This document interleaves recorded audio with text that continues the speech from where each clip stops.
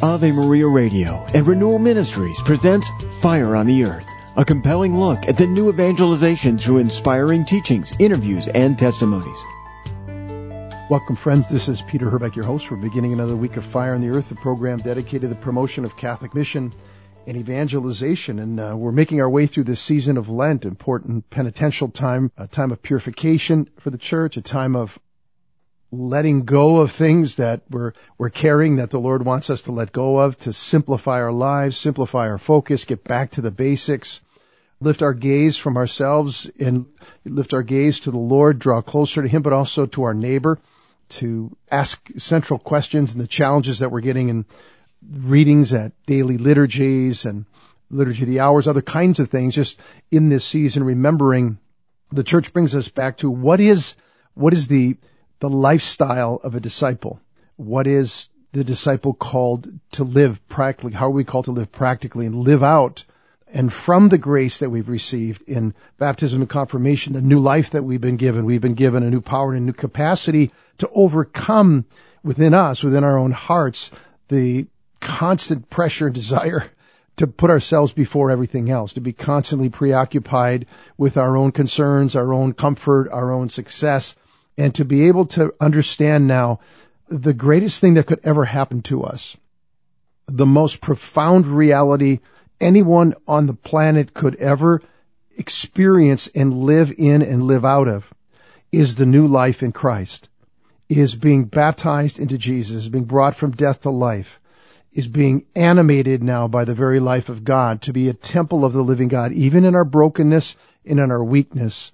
The ultimate reality, the ultimate mercy of God, the ultimate hope of the human heart is now being fulfilled. We have a down payment of the presence of the new life, the Christian life, the Christ life in us that the Lord gave to us.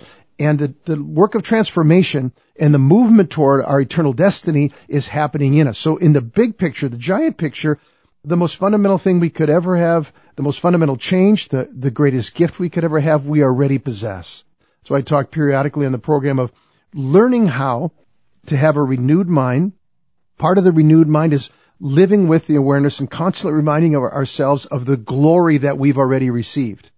We're already participating in a treasure, a way of life, the kingdom, the new creation, far beyond our wildest imagining. It's all already present because God has come to make His home in us. And so what we're given in the season of Lent is readings that help us come to terms again with taking a good look at our lives, examining our lives. Am I paying attention to what God has done in my life? Am I walking in the footsteps of Jesus? Do I even know what that means? And am I allowing the Holy Spirit to form and shape me, giving me a new heart that allows the old man to continue to die, the flesh that demands that it's constantly thinking about itself and my will and what I want? And am I beginning to lose and, sort of slough off that old man? The Holy Spirit is growing and the new man is coming alive in my mind and heart. And I'm beginning to think more like Jesus, live more like Jesus, talk more like Jesus in the church, understanding it, receiving the grace that's there, noticing my neighbor, and then walking in the kind of readings that we're getting these days, like the Sermon on the Mount or the Sermon on the Plain, which I'm going to touch on a little bit this week. We see the life that Jesus calls us to. And now, by virtue of His grace in us, His forgiving us, the mercy of God, the new life of the Spirit, we now have a new power and capacity to walk in the footsteps of Jesus and to come one step at a time into a transformed way of living, leaving the world.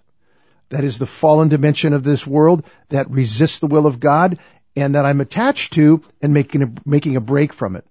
Like Paul would say in Romans 12, now be transformed by the renewing of your mind. The renewing of the mind understands, I get what's going on in the big picture of my life. I now understand what the Scripture means by the world. The powers and resistance and the temptations, the gravitational pull of an alternative way of life away from the will of God and the kingdom of God. And that gravitational pull is powerful because I have the flesh in me. It's like a powerful magnet and steel or metal, and there's an attraction there.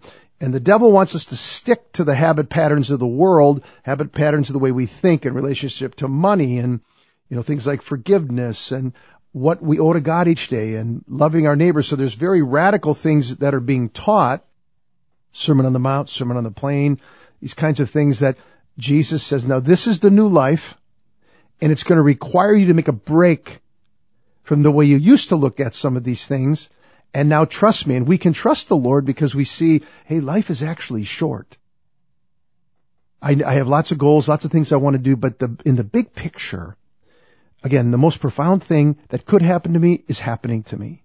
I'm in a relationship with the living God. His Spirit dwells in me. Soon I'm going to be home. I'm going to be standing before the judgment seat of God. I'm going to be given an account. And what He's saying to me is if I abide in Him each day, if I love God, if I walk in obedience the best I can, under the grace of God, when I stumble and fall, that's what confession is here for. We're being fed by the Word and Sacrament. The church is helping us, lifting us.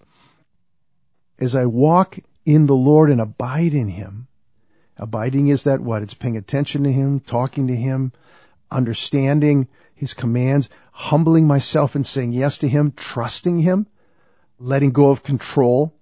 And that over time, that yielding to the Spirit allows the fruits of the Spirit to grow.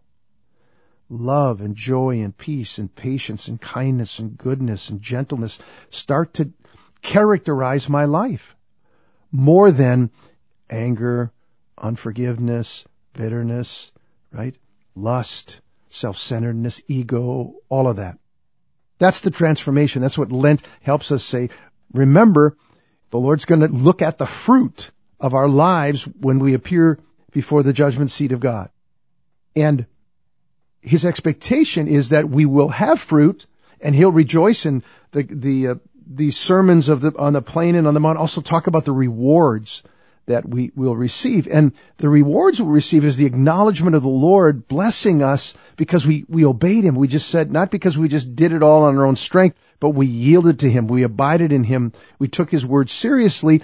And then doing that and living with Him in the power of the Holy Spirit, these kinds of things grow in us. And we have a fruitful life, and fruit, He says, that will last for all eternity. So, that's the big picture. And so Jesus, I want to just touch on some of these realities in the Sermon on the Mount and the Sermon on the Plain from Luke. Sermon on the Mount comes from Matthew. And so you might ask, all right, this newness of life is here. I become a new creation. Now how do I live? And that's what these teachings of Jesus and more, but these are the foundational things, a Sermon on the Mount lifestyle that we're called to live, because to be a disciple is to be a learner. What am I learning? I'm learning the way of Jesus, the way He thinks, the way He lives, the way He walks, right? I'm a follower. I'm coming after Him. And there's a Christ life, not just the new life that's been given to me, but there's a way of life. The Christians were, in the Acts of the Apostles, talked about the way. They lived the way of life of their Master. And that, the Holy Spirit helps us have a desire and a passion for that.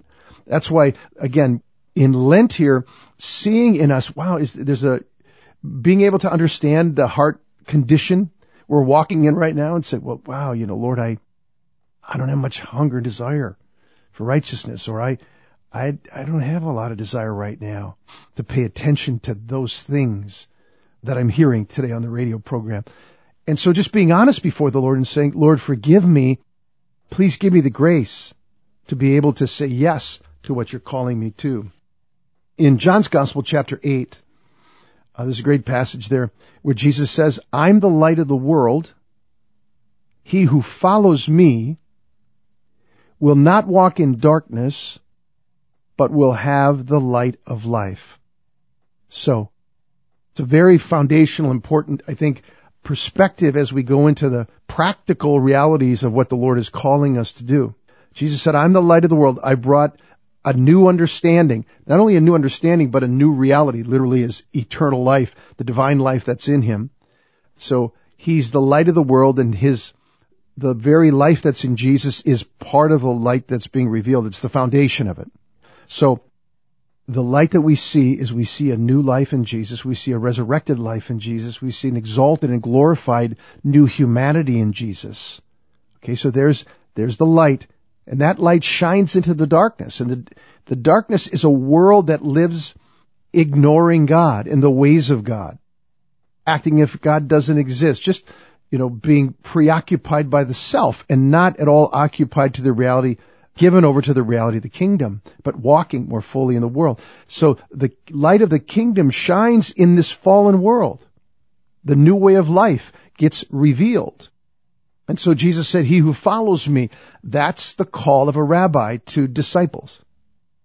Remembering now in the season of Lent, we are followers, we are learners. That is the fundamental daily, focus goal of each one of our lives as Christians, baptized into the life of the church. It's not just rule following, which we want to do, or just resisting, the pressure to not pay attention. Resistance is part of the fight, resisting sin, resisting the tactics of the devil. But at the heart of it, that's one aspect. The other aspect is radically following a person and knowing we have the grace to be able to follow him more and more. He said, I'm the light of the world. He who follows me will not walk in darkness. To walk is a way of life word. It's a discipleship word. They will not walk in darkness, but they will have the light. That is the life of God in them, he said, that will enable them both to see and the power to move into what God is calling them to do and to be. I'll just read, got a couple of minutes here at the end of the program. I'll read the Beatitudes from Matthew and then the Beatitudes from the Sermon on the Plain. Chapter 5, Matthew. Seeing the crowds, he went up the mountain, and when he sat down, his disciples came to him. And he opened his mouth, and he taught them, saying, Blessed are the poor in spirit, for theirs is the kingdom of heaven. Blessed are those who mourn, for they shall be comforted. Blessed are the meek, for they shall inherit the earth. Blessed are those who hunger and thirst for righteousness. They will be satisfied. Blessed are the merciful, for they shall obtain mercy. Blessed are the pure in heart, for they shall see God. Blessed are the peacemakers, for they shall be called sons of God. Blessed are those who are persecuted for righteousness' sake, for theirs is the kingdom of heaven. And blessed are you when men revile you and persecute you, and utter all kinds of evil against you falsely on my account. Rejoice and be glad, for your reward is great in heaven. For so men persecuted the prophets who were before you. The Sermon on the Plain is a little bit different. It's blessings and woes. The woes are the covenant curses from the Old Testament related to that. So verse 20, chapter 6 of Luke, and he lifted up his eyes on his disciples and said, Blessed are the poor, for theirs is the kingdom of God. Blessed are you that hunger now, for you shall be satisfied. Blessed are you that weep now, for you shall laugh. Blessed are you when men hate you, and when they exclude you and revile you and cast you out and cast out your name as evil on account of the Son of Man. Rejoice in that day and leap for joy, for behold, your reward is great in heaven, for so their fathers did the prophets. But woe to you who are rich, for you have received your consolation. Woe to you that are full now, for you shall hunger. Woe to you that laugh now, for you shall mourn. And woe to you when all men speak well of you, for so their fathers did to the prophets. This is the heart of the teaching of Jesus and the way of life of a disciple. So we'll touch on some of that throughout this week in the season of Lent when we're called to imitate Jesus. God bless you. Each program of Fire on the Earth with Peter Herbeck can be downloaded at AveMariaRadio.net and RenewalMinistries.net. Fire on the Earth is a production of Ave Maria Radio. Friends, I'd like to offer you my new booklet, Receiving Fire. Jesus said, I have come to cast fire on the earth. Would that it were already ablaze. That fire is the purifying love that burns in the heart of Jesus. A fire of grace for those who receive it, but a fire of judgment for those who refuse it. If you'd like a copy of this free booklet, call 1-800-282-4789 or contact us on the web at renewalministries.net/FOE. That's renewalministries.net/FOE.